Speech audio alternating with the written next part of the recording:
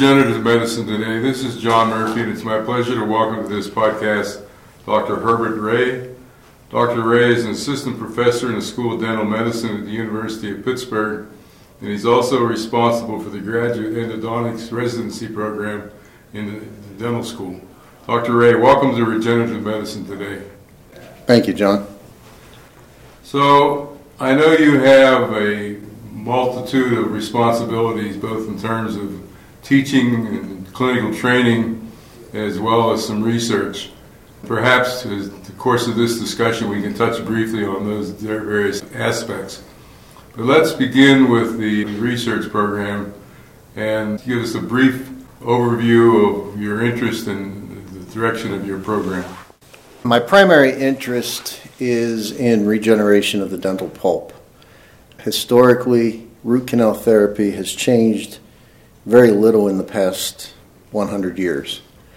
And with advances in stem cell therapy and new materials that we're beginning to look at to enhance regenerative procedures, that's become the primary focus to ultimately lead to a root canal that, rather than being filled with an inert material, we can regenerate a vital living tissue back into that space and continue to provide that tooth with its normal pulp function.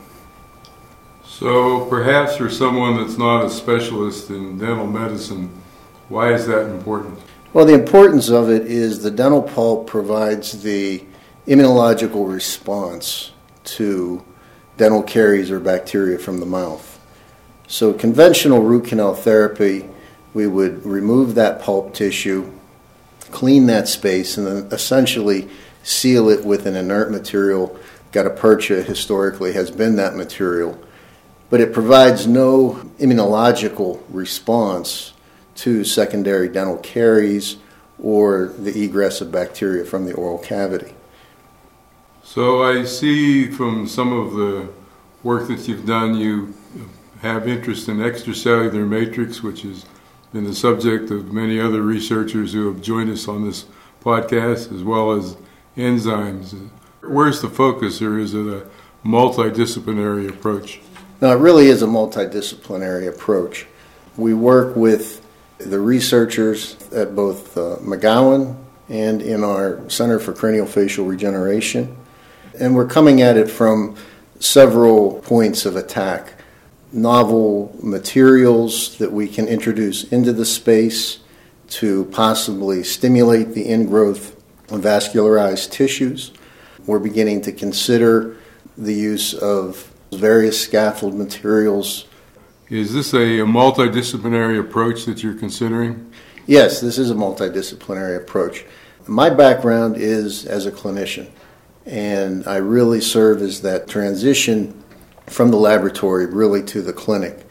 And we work and collaborate quite closely with researchers at both the McGowan Institute as well as our own Center for Craniofacial Regeneration. We're looking specifically at novel materials that we can introduce into the root canal space that will elicit a vascular response, a vascular ingrowth, with the potential for regeneration of pulp-like tissues. We're looking at various materials that can be utilized as scaffolds and really harness the potential of stem cells that exist in the dental pulp and in the periapical tissues. So typically, why does dental pulp fail? Is it infection or is it some other type of problem? Typically, it's infection. Dental caries is really one of the number one causes of disease. And as caries progress closer to the pulp becomes infected. Once this occurs, ultimately it will lead to disease in the periapex, or the bone at the end of the root of the tooth. So you've talked about some of these techniques you're considering. As I mentioned before, we've had other scientists on the podcast who have, for example, used extracellular matrix for what I'll call two-dimensional wound healing. And there's been some reasonable amount of success with that. But it seems to me that with a root of a tooth that's a rather narrow, a rather long, the aspect ratio is very high. And so how does one, for example, use extracellular matrix and get it to where it needs to do its job? Well, that becomes the technical side, and that's actually probably where my area of expertise comes in, having been the clinician. Yes, the root canal space is a unique system. It presents challenges just because we're working in such a confined space.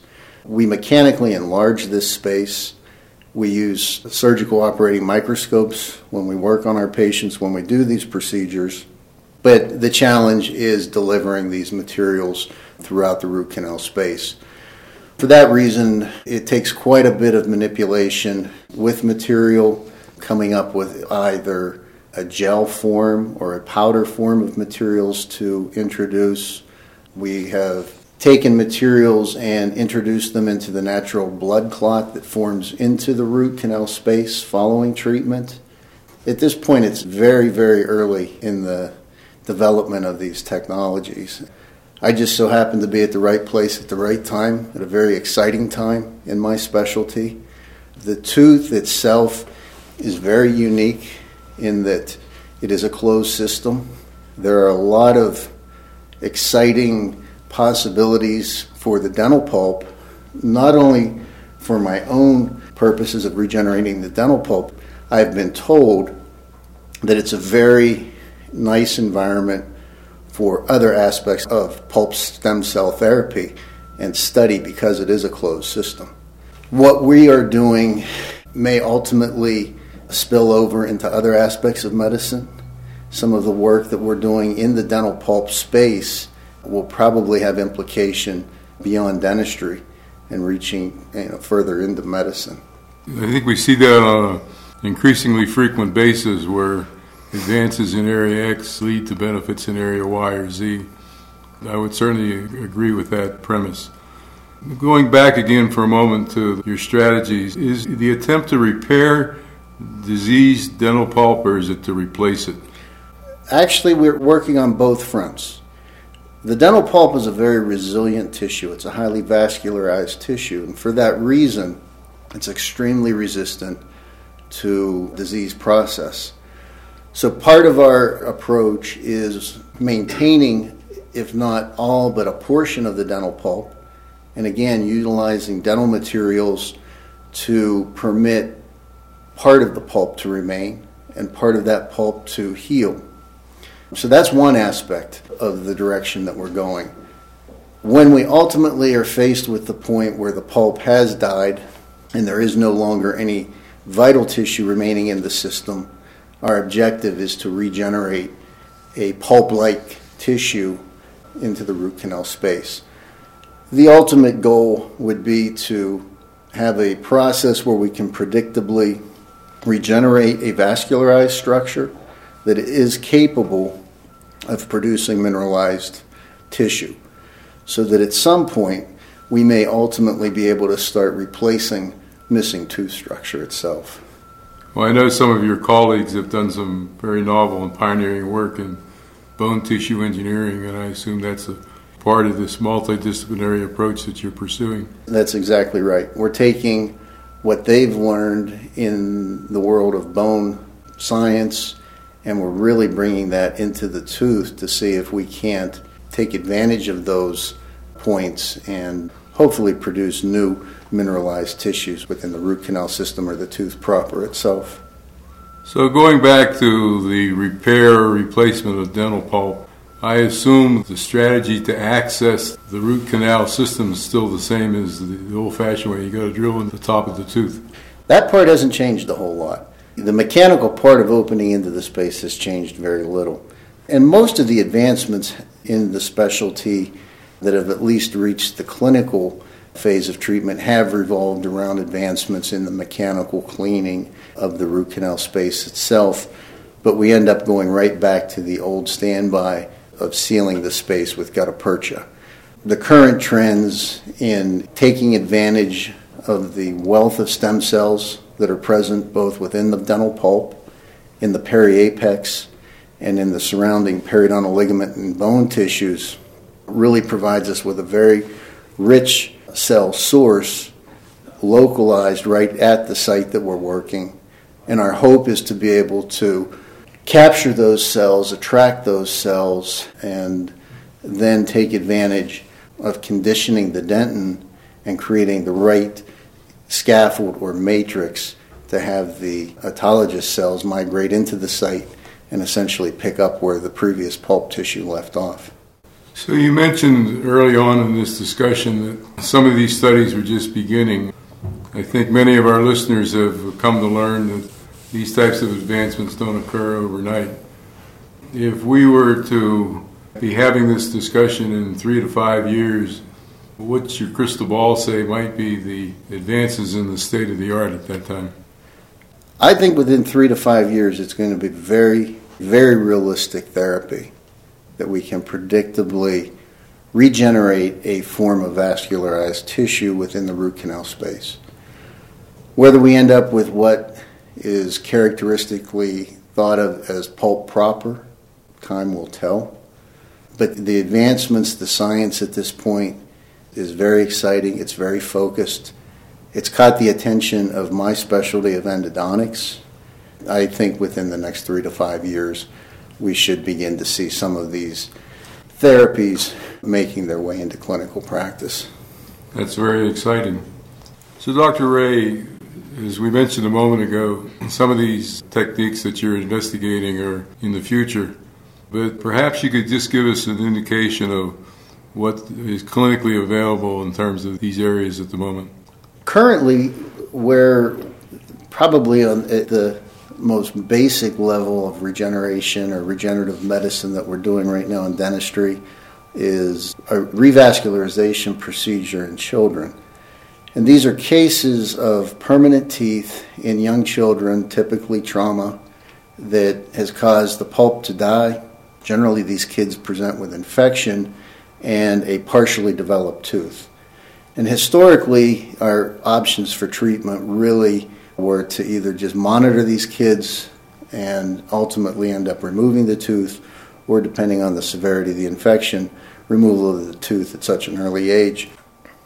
What we've done is recognize that the bottom end of the tooth has not developed yet and is essentially wide open. What we can do is clean the root canal space. We open into the root canal space, just simply debride the area with irrigants. We wash the canal system quite thoroughly. We don't do any instrumentation like we do in an adult tooth. And then we place either an antibiotic paste or a dressing of calcium hydroxide into this area in order to render the space as clean and bacteria-free as we can. After a period of time, we'll have the child back and we'll wash out these materials. And then at this point, this is where we're taking advantage of these dental pulp stem cells that are present in the apical papilla, in the bone, and even some studies that have found that the dental stem cells are able to survive even in the face of necrosis of the pulp tissue itself. So we will prepare the inside of the canal.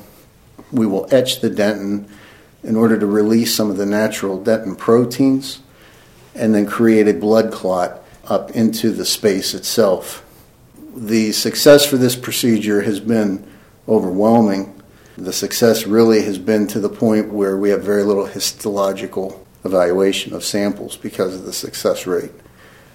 One of the particular areas of interest that I've had in my program is the use of platelet concentrates when we do these procedures.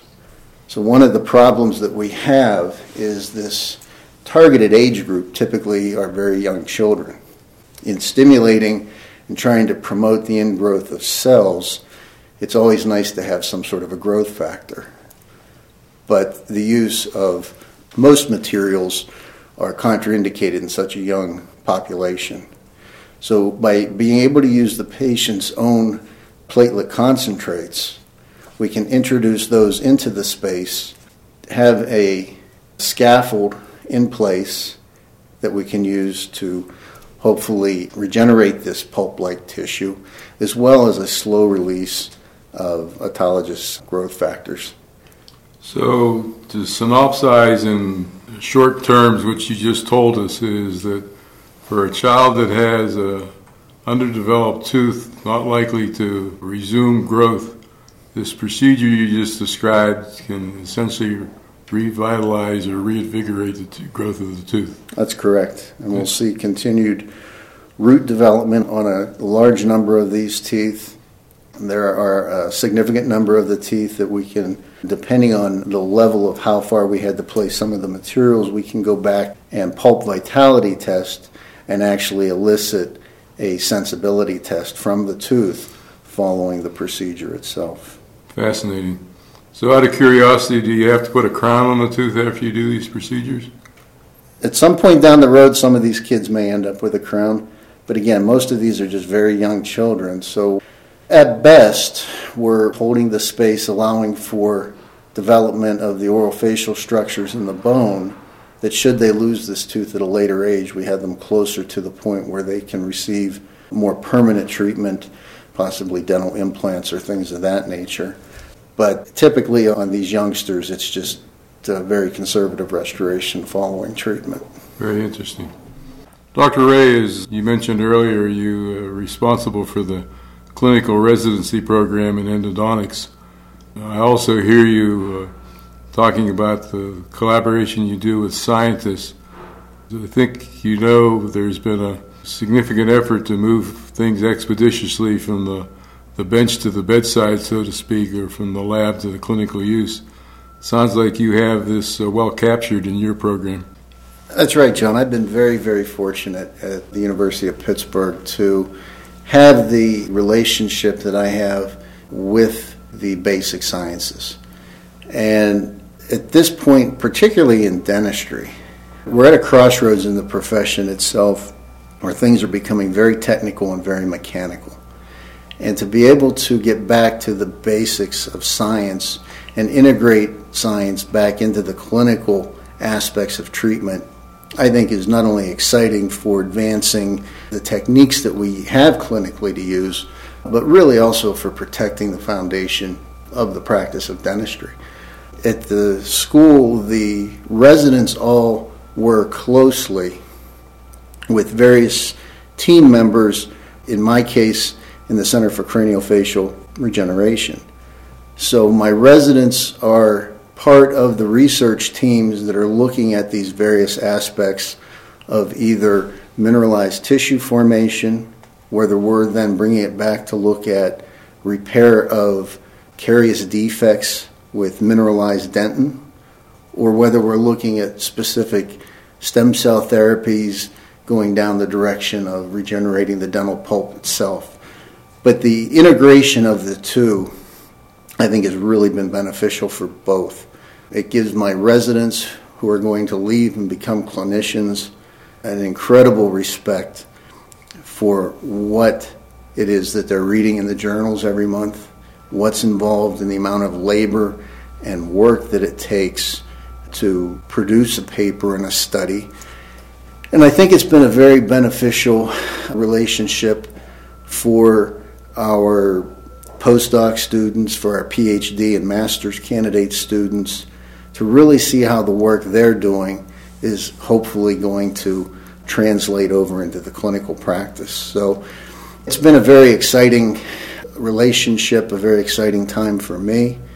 In the short period of time that I've been there and carrying out this type of work, I think we've made quite remarkable advances already.